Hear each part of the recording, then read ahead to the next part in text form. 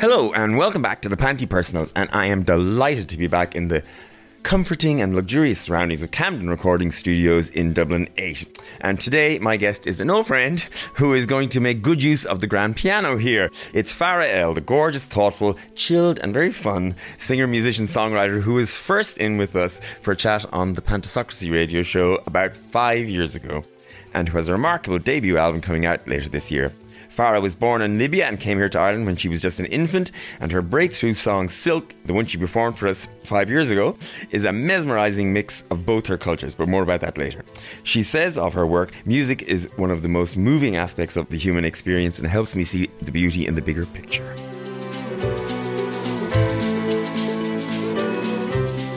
Farah El Nahum, I just checked that with her, as the passport says. You're very welcome, and lovely to have you back. Thank you. It's lovely to be back. I'm trying to remember if I've seen you in between.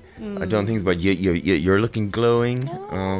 Yes, your new hair and everything. I'm going blonde. I'm drinking my water. It's funny because, you know, back then you were only 22, I think, that time. So now you're 27. 27. Yeah. But, you know, for a 22-year-old, you were very, self-possessed. Ooh. Very comfortable in your own skin, young woman. Aww. And especially because on that same show, there was people like Corcho Reardon and serious music people and all. And you breezed in as a 22-year-old, totally unfazed. Are you always that way? I think I maybe appear that way sometimes. But inside, my mind is chaos. I think everybody thinks that, don't they? Yeah. And at that time, you did Silk for us. Yeah. Which is still such a beauty. Thank you. And in between times, I've seen you got a lot of attention for your Massive Attack cover. You did a cover of Teardrops. Yeah. Love is a verb, love is a doing word. Fearless on my breath.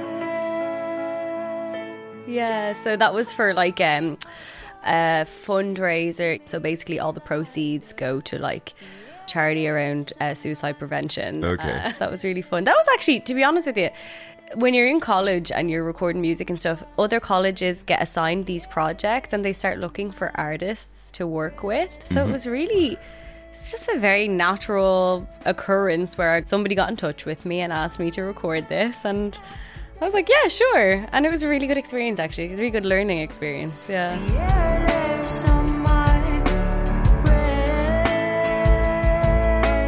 Black flowers blossom. Fearless on my breath.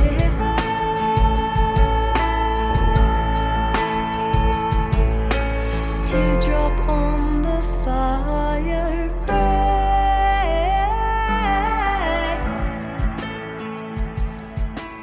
It's lovely, the track. Really Thanks. lovely. Thank you. I want to talk to you about names. 2 names in particular. First of all, your own, because as you may know, I'm a massive Farrah Fawcett fan. Hey. So, so Farah really works for me.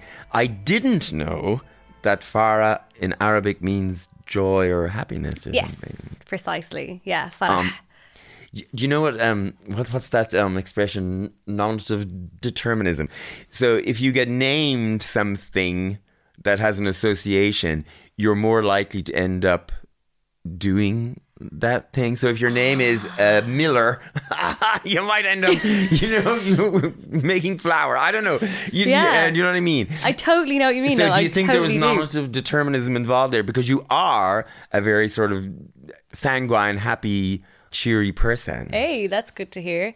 Yeah, I completely believe in that. I actually think names are such affirmations. Like, yeah, I totally think that names have a big impact on us. Totally. And the importance of being proud of your name, no matter what it is as well.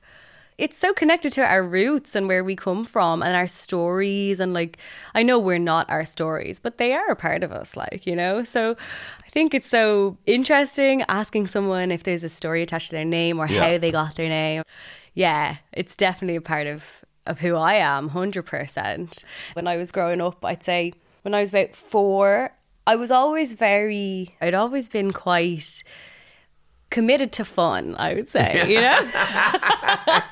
That should be on your dating profile. Committed to fun. Oh my God, like I would totally prioritize things like ease and feeling wholesome and happy, you know? And it's not like that came from a shallow place either. It was because I was so used to all the seriousness and everything that I just wanted to not be the anxious presence in a room, you know? There's a movie called Joy about a girl called Joy, and I think there's a line in it that I loved, and her mum said to her, "You were born to not be the anxious presence in the room." And I think that's such a lovely thing, you know? It is a lot of pressure though, isn't it? It's a fucking load of pressure sometimes that I put on myself. Nobody's asking me to do that. Well, if it really works, you know, if I had a child, then I would call it lottery winner. Go for it. Go for it. The other name I want to talk to you about is Fatima. Yes. Because it's your mother's name. It's the name of the album coming up. But it's also one of those interesting names, isn't it? Because it has resonance in almost every culture, or certainly a huge number of, you know, different cultures. Now, to me, when I hear Fatima, now you're probably too young to get this, but maybe, to me, and don't tell your mother this, Okay. it actually represents a kind of crushing disappointment. Yeah. And I'll tell you why. Because when I was growing up, the third secret of Fatima was this massive deal. Do you know what I'm talking about? No. Right, so Fatima is a place in Portugal, and Yes. it's a Marian shrine, kind of like Knock or whatever. And when we were kids, it was this massive deal because the Virgin Mary, or whatever, in Fatima had told the kids who saw her 3 secrets. Oh. And we already knew what 2 of the secrets were, but the third secret they weren't telling us.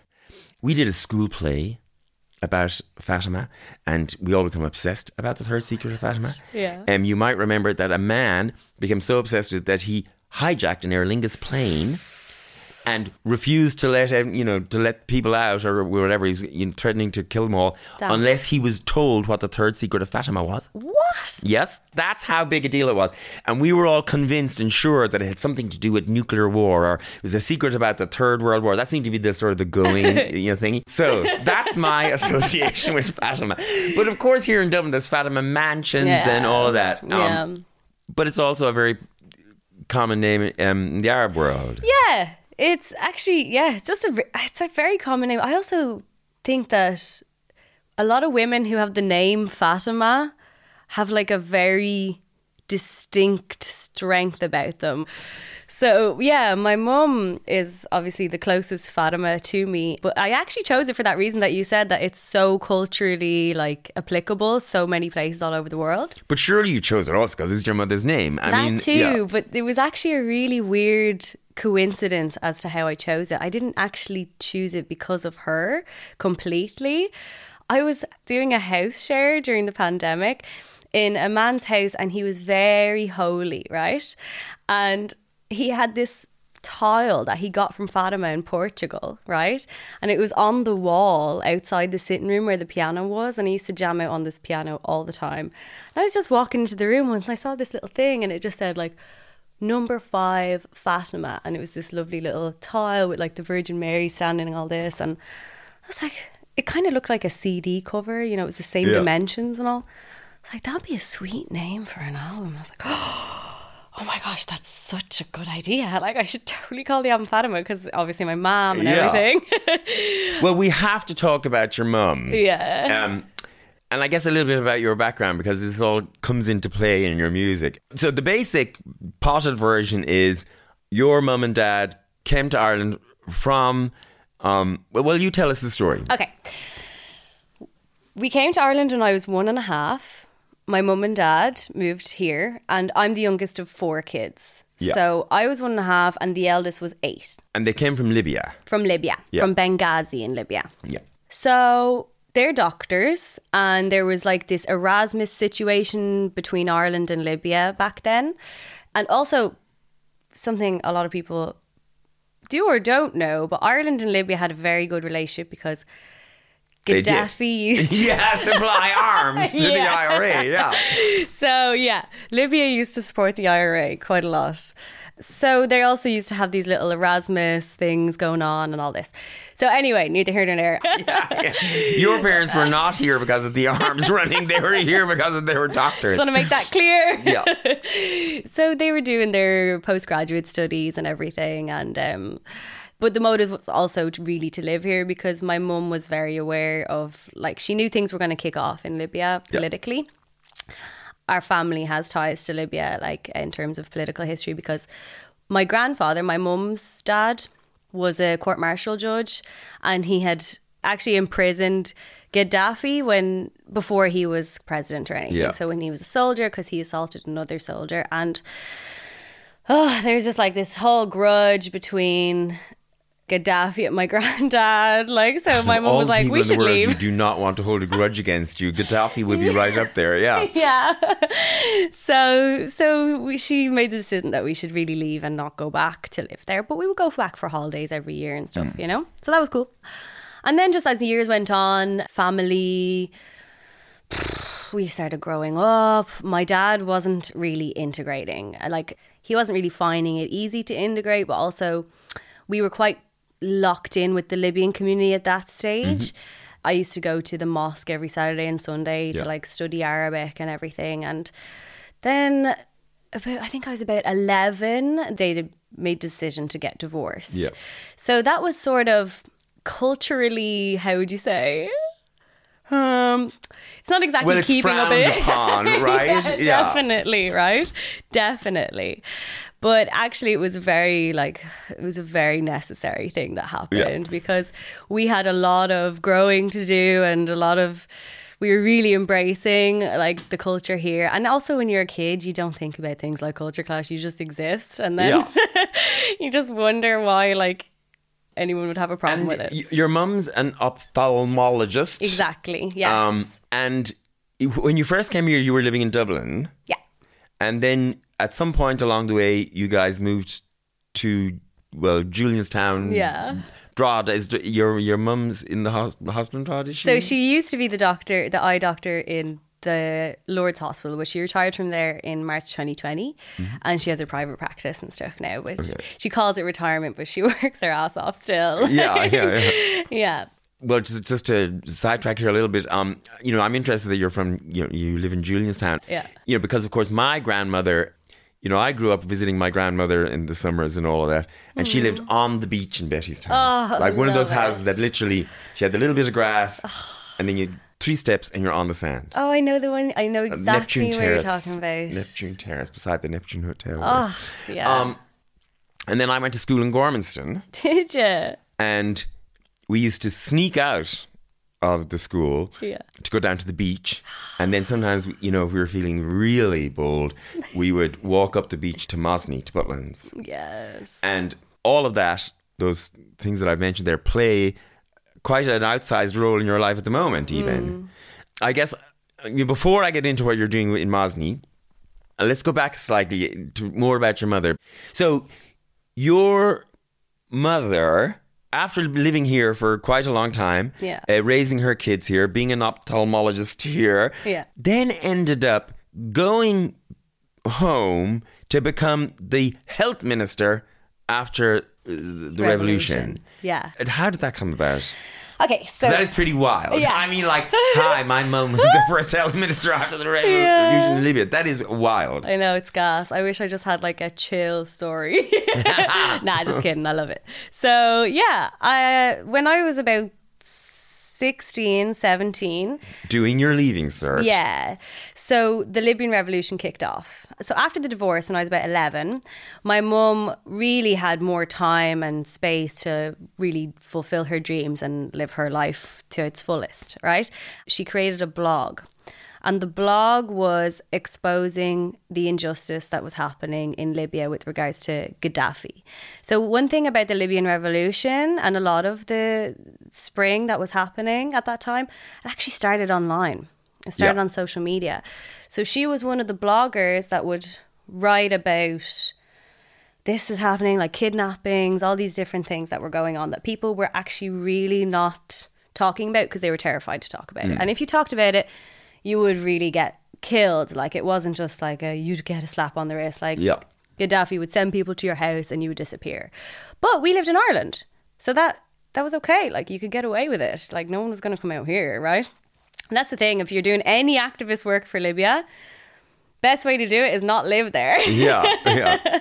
But do it from a distance. And she also was one of the only people who was doing it and actually using her name. Like, she wasn't hiding or saying anonymous or anything. So between that and then setting up a charity called the Irish Libyan Emergency Aid when the revolution first kicked off, because obviously there was a war and a lot of medical aid was needed.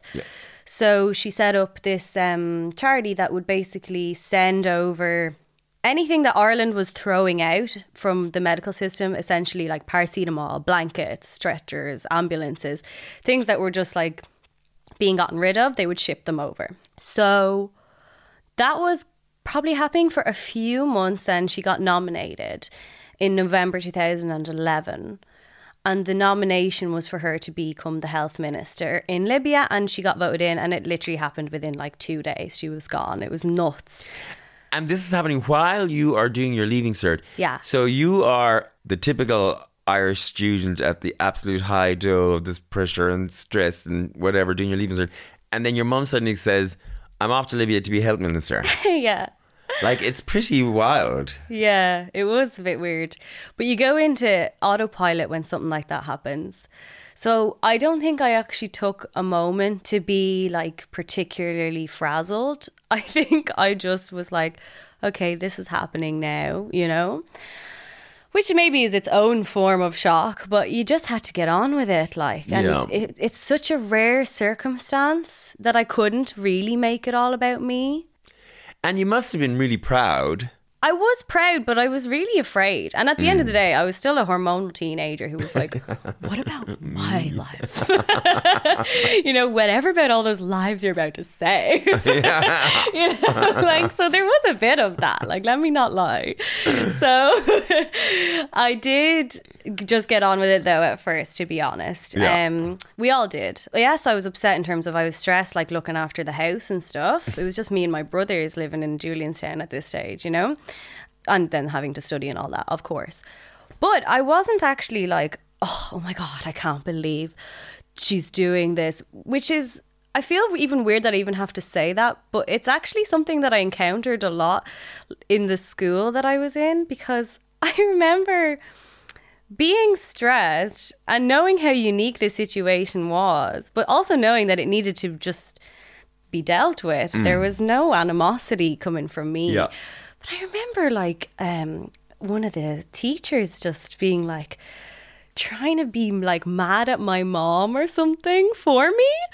For like abandoning you during your Leaving Cert or whatever. I was kind of like, how dare you? Like, this is such a rare circumstance. I'm sorry, my mom had to go and like save a country. I'm not going to be like, that's terrible. How could she? You know, like... Also, you know, some 17-year-old girls would be glad to see the back of their mother, you know, and have a free gaff. I did have a free gaff, yeah. For a year. For a year. Which actually did give me the chance to do quite a lot of growing, which I needed as well. So, yeah, I'm really glad for it because it actually made me become a woman very quickly. Like, I went from being a young girl to being like, I'm an adult now. In terms of like things that are still so prevalent in like who I am now, and even just like basic life skills from like looking after yourself as a human to like a house and all that. Those are things that you kind of need to learn at some stage. So I learned them quite quick. You know, my impression of you is that you always pretty easily blended the two cultures in a way. The Libyan side of you is very present. You know, your parents, going to mosque at weekends and learning Arabic and all of that. Yet you also seem very comfortable in your Irish teenage girl leaving cert, thing too. And the first time I met you and you did the song Silk, that song in itself is this sort of blend of the two cultures.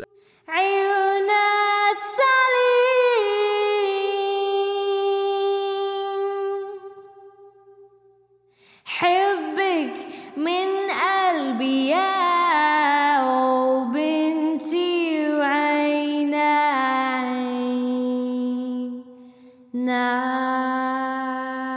And have you always treated sort of the mix quite lightly and easily, or?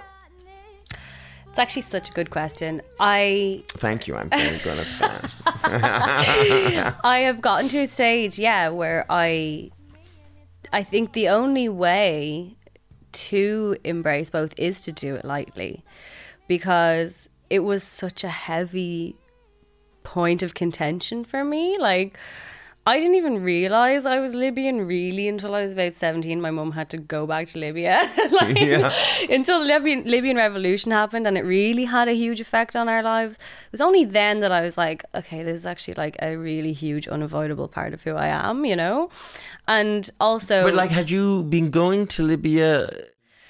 The last time I had gone, I was honestly like 11, and I had such a negative experience with the Libyan community in terms of not really being taken seriously or being seen as kind of very haram. Yeah. So there was kind of a lot of negative connotations that I had, but I didn't want to hold on to those.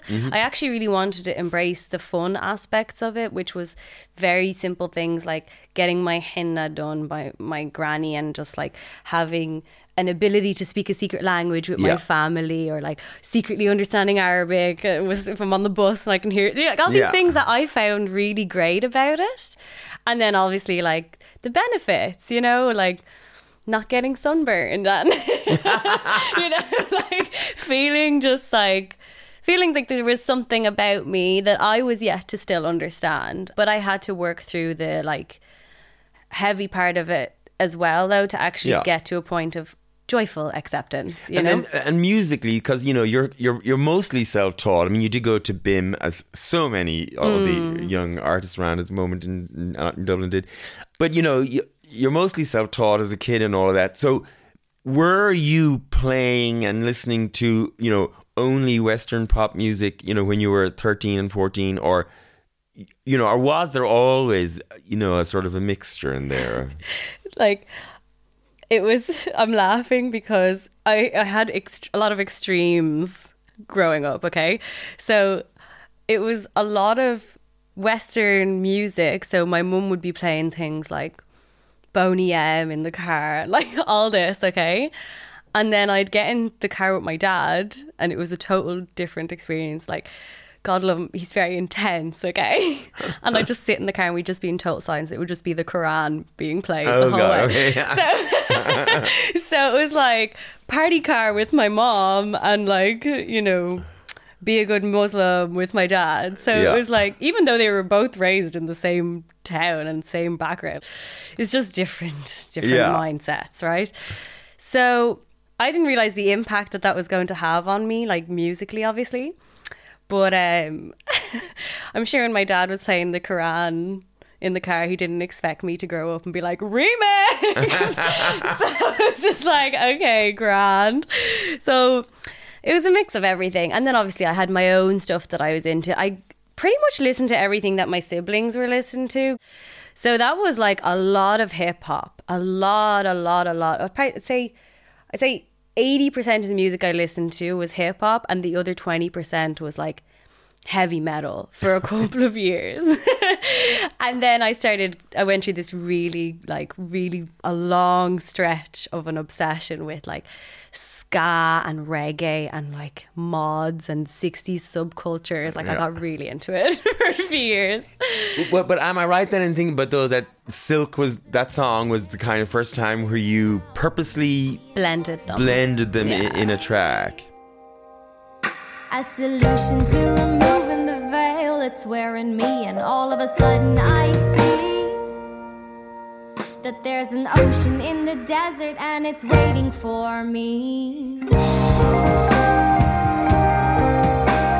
it all hits me, it makes it hard to breathe. That was written, I wrote that song 2 years after the Libyan revolution had happened, and I'd been through a particularly difficult time with my family because we had a lot of stuff to work through after my mum came home, naturally. Mm-hmm. She had a few assassination attempts done on her when she was there, so there was a lot of PTSD like in the family that we probably needed to face, you know? And it wasn't easy, but it was very transformative because it was then kind of creating this situation of like, well, okay, we have a choice. Like, are we going to try and block this whole thing out that happened, or are we going to take from it the parts that actually are really good for us and like will help us heal and grow? So music was one of the best ways to actually do a bit of healing, and I can't separate my own healing from my family's. It's not possible for me.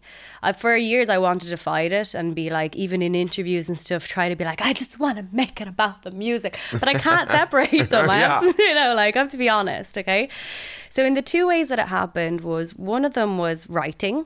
So I did a lot of songwriting, I did a lot of sitting at the piano, I did a lot of singing, and that was really, really good for me. Like, it helped me just like unfiltered get it off my chest, right? And then the other was having music in the house.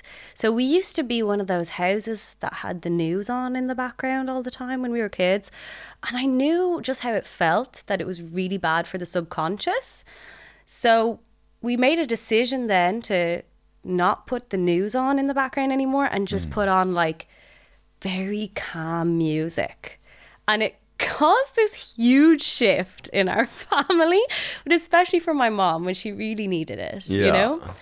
And it was kind of amazing. So we just kind of, in this unknowingly at the time, very synchronized, way of moving forward, it just kind of clicked then.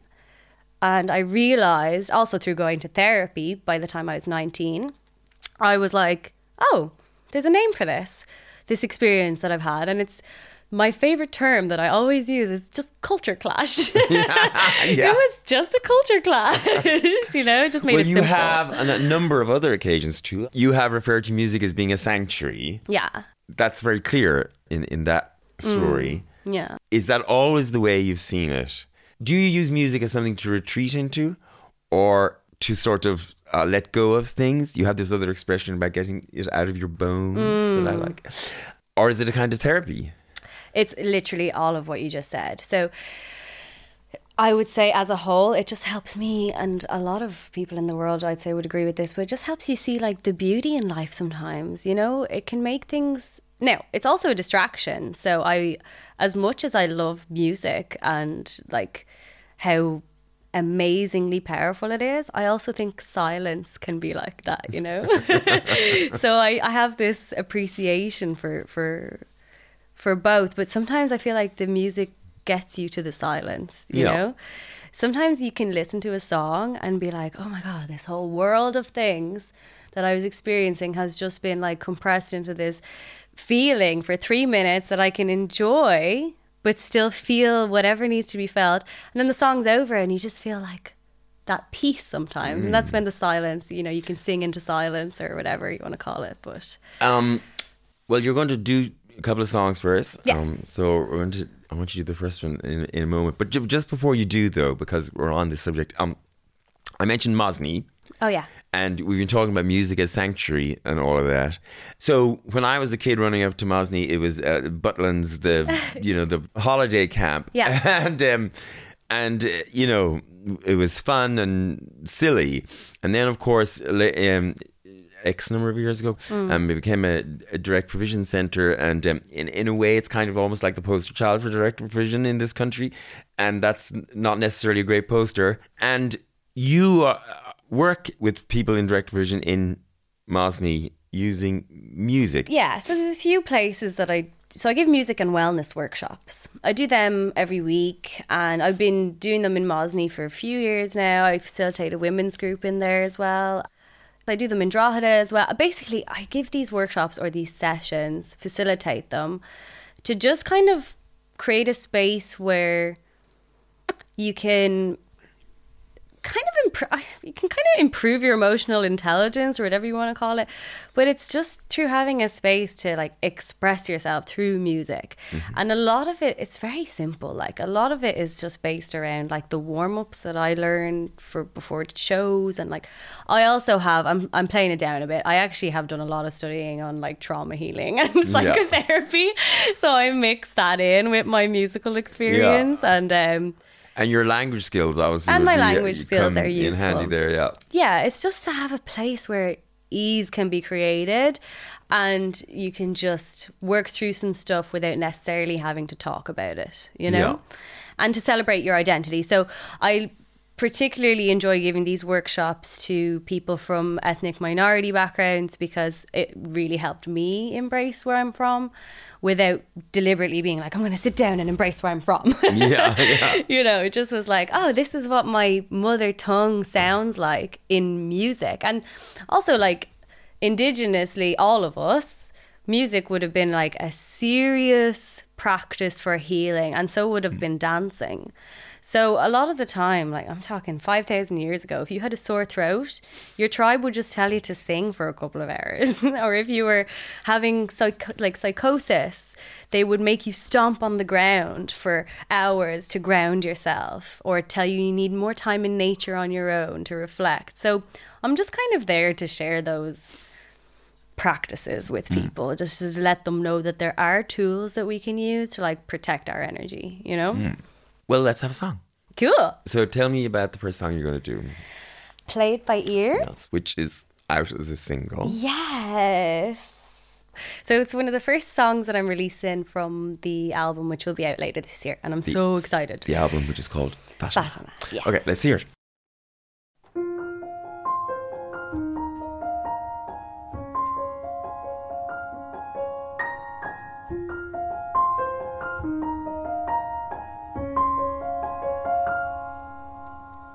I'm just gonna borrow tomorrow's happiness so that I can guess what the next thing is, and I won't sweat.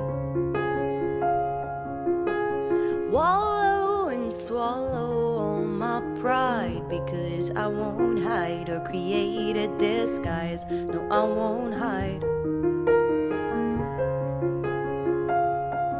So can we play it by ear? If we play it by ear, then the good will hear it, and the planet won't interfere. The dream so crystal clear, and I'll tell nobody while it grows, and I won't tell nobody while it grows.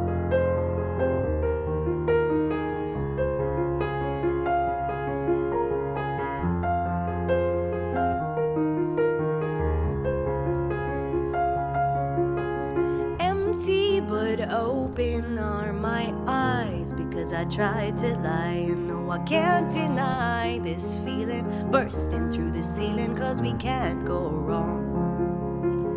So can we play it by ear? If we play it by ear, then we can we play it by ear? If we play it by ear, then we can we play it by ear? If we play it by ear, then we can we play it by ear? If we play it by ear, then we, 'cause I do this to remove it from my bones, to remove it. Yes, I do this to remove it from my bones, to remove it. I do this to remove it from my bones, to remove it. Yes, I do this to remove it from my bones, to remove it. There's too many connections to remove it. Yes, I do this to remove it from my bones, to remove it. There's too many connections to remove it. Yes, I do this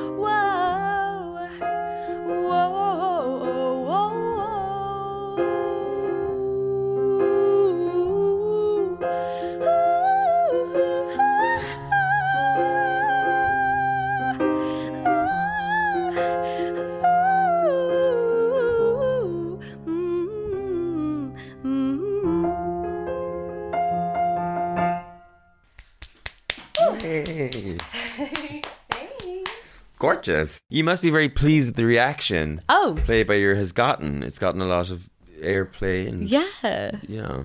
Yeah, I actually am. Because I haven't actually really released music, so it feels really normal, but also it is a really new feeling. Yeah. I actually feel a lot more at ease that it's happening, because I've said this for a while now, but when you're sitting on that many songs and haven't released them, Yeah.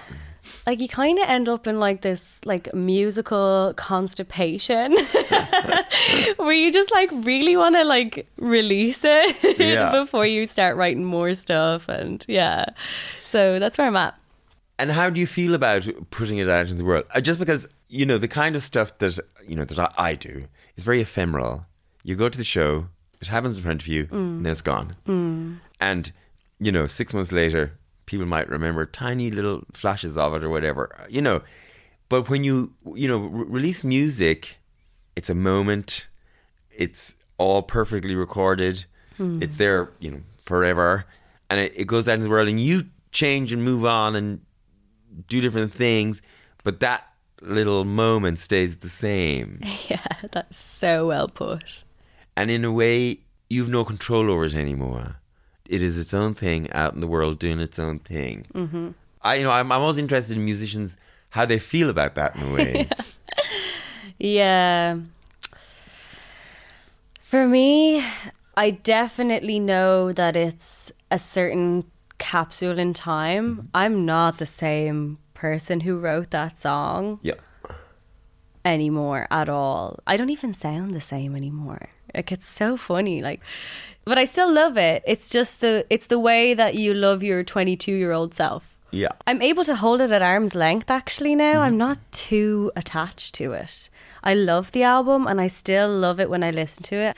It's just that I'm able to separate myself from it Yeah. now, and I just want to work on new stuff. And so for me, releasing them now is like, for me, well overdue. You know, I'm like, here you go, y'all. And I'm not going to take it too personally. If you love it or you hate it, that's fine by me. But the main thing is, here it is, and it's a gift for everyone. Was it always going to be music for you? Yeah, I think so.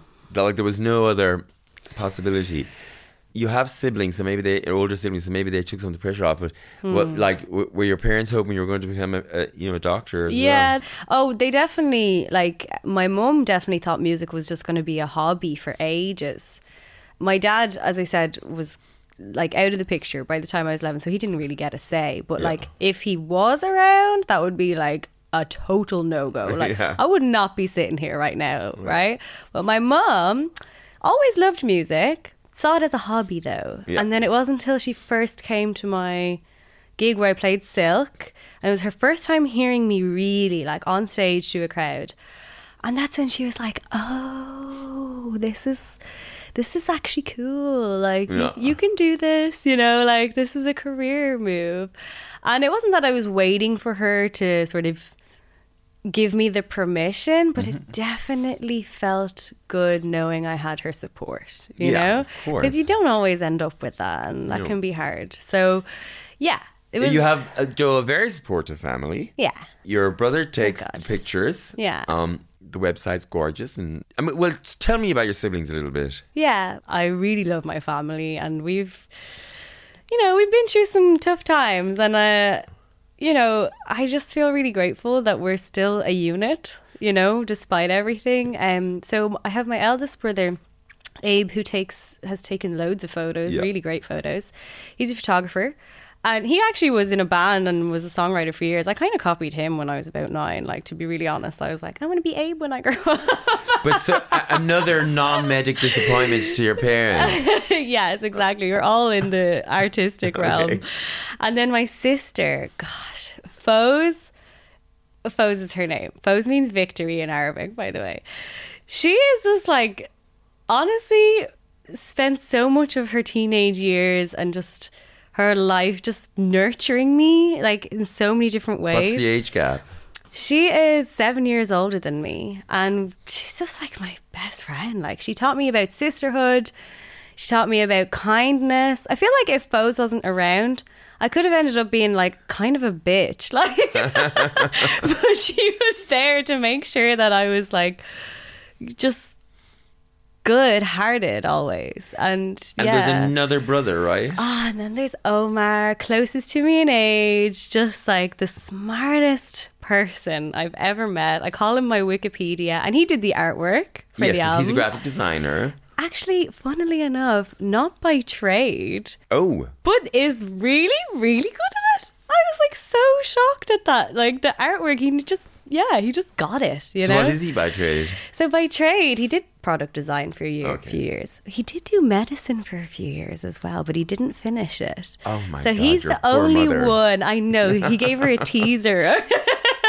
He's the only one who kind of dabbled in that realm. But I think my mum was always very adamant not to force us into some line of work. You know, she wanted us to choose our own thing. So that's pretty cool. The older I get, I actually, you know, in my case, you know, I really like all my siblings. But the older I get, the more I realize that that's not actually, you know, entirely common. Lots of people love their siblings, but don't necessarily like them that much.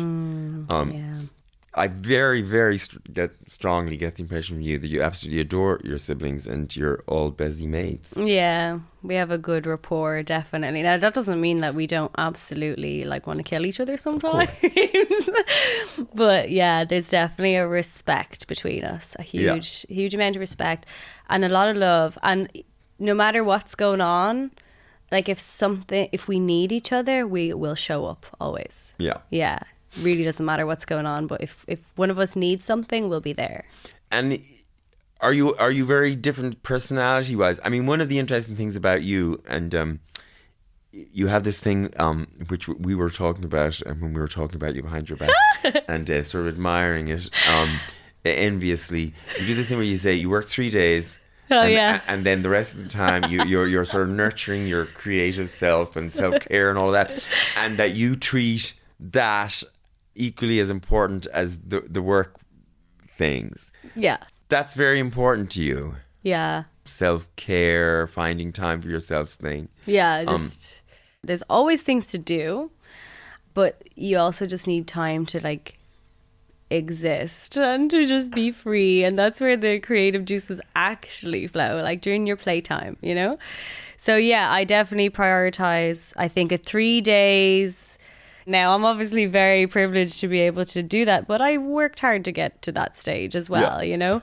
It took years of grind and definitely not 3-day weeks to get to a point where I can be like, yeah, so I'll just work Tuesday, Wednesday, Thursday, and the rest of the days will be off, you know? Because on days off, you still got to do things like, take care of yourself, eat well, get some time in nature, and buy toilet paper. Buy toilet paper, do your grocery shopping, do the laundry. There's actually so much that comes in with being a human. With being alive.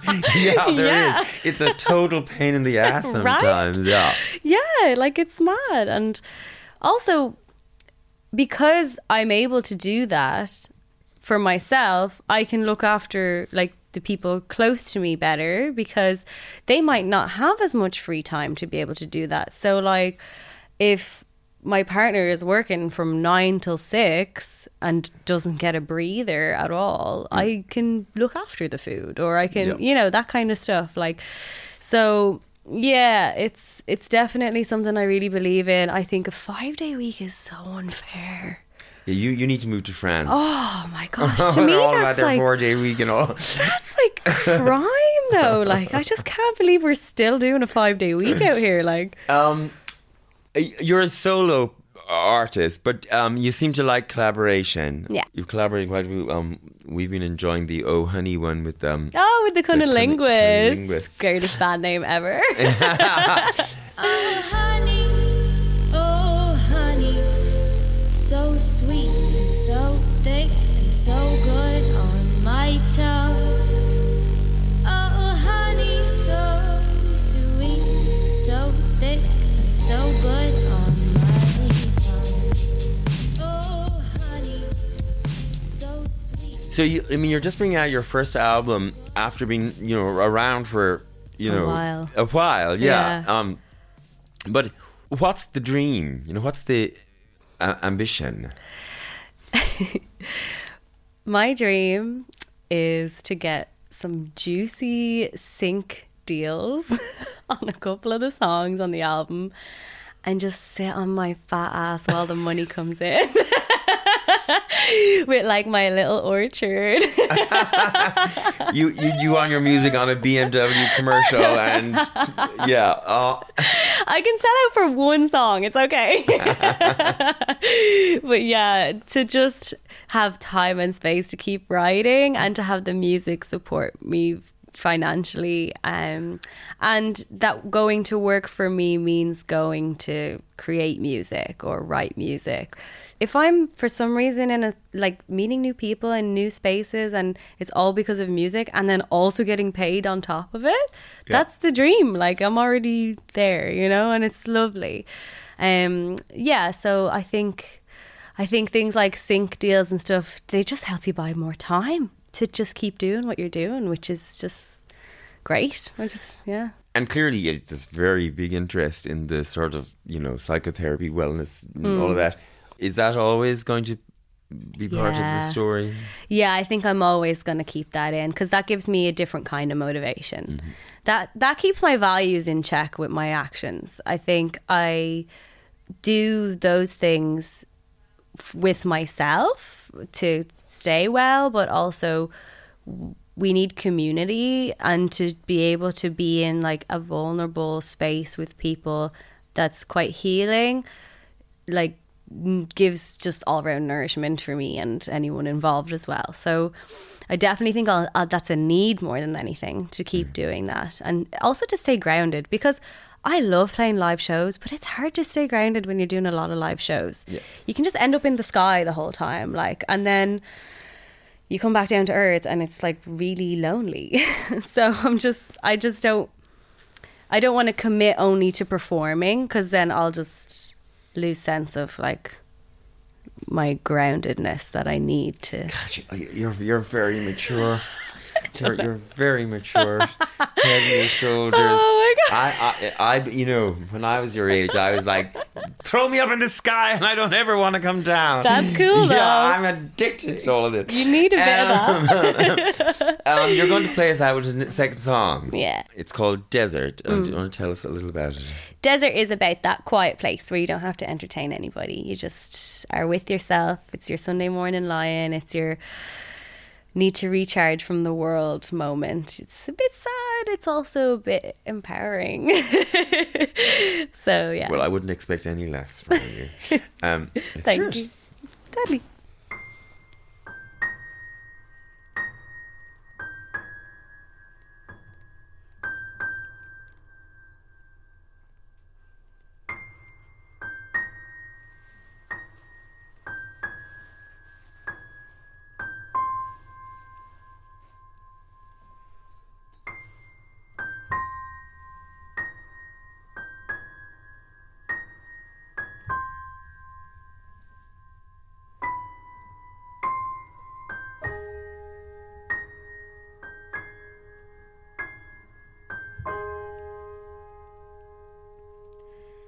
There's an island, I call it the star. It's where you'll find it, it's calling me far. Can't deny it, I'm calling you mom. Won't conspire it, believe that it's calm.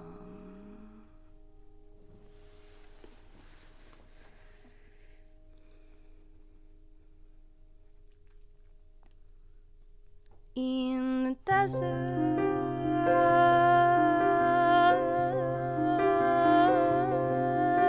it's calm.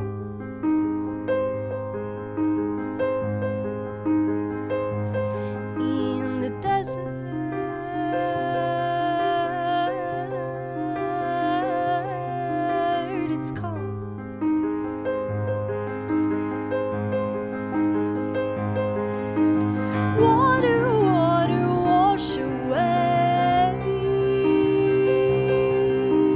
Water, water, wash away.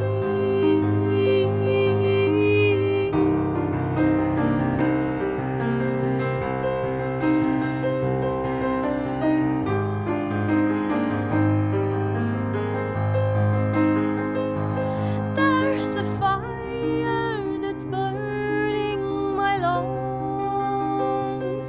I'm relying on universe now. I am so tiring to be with right now. Take me far away from all of the crowd. Water, water, wash away. Be with water every day. Water, water, wash away. So I will try to be with water every day. In the desert,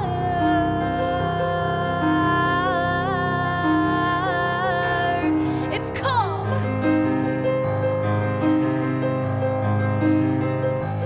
In the desert,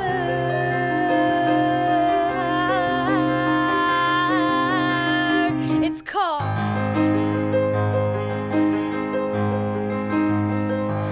There's an island, I call it the stars. I'm relying on universe now. I am so tiring to be with right now. Take me far away from all of the crowd. Out to the desert. Out to the desert. Out to the desert. Oh. Out to the desert. Oh.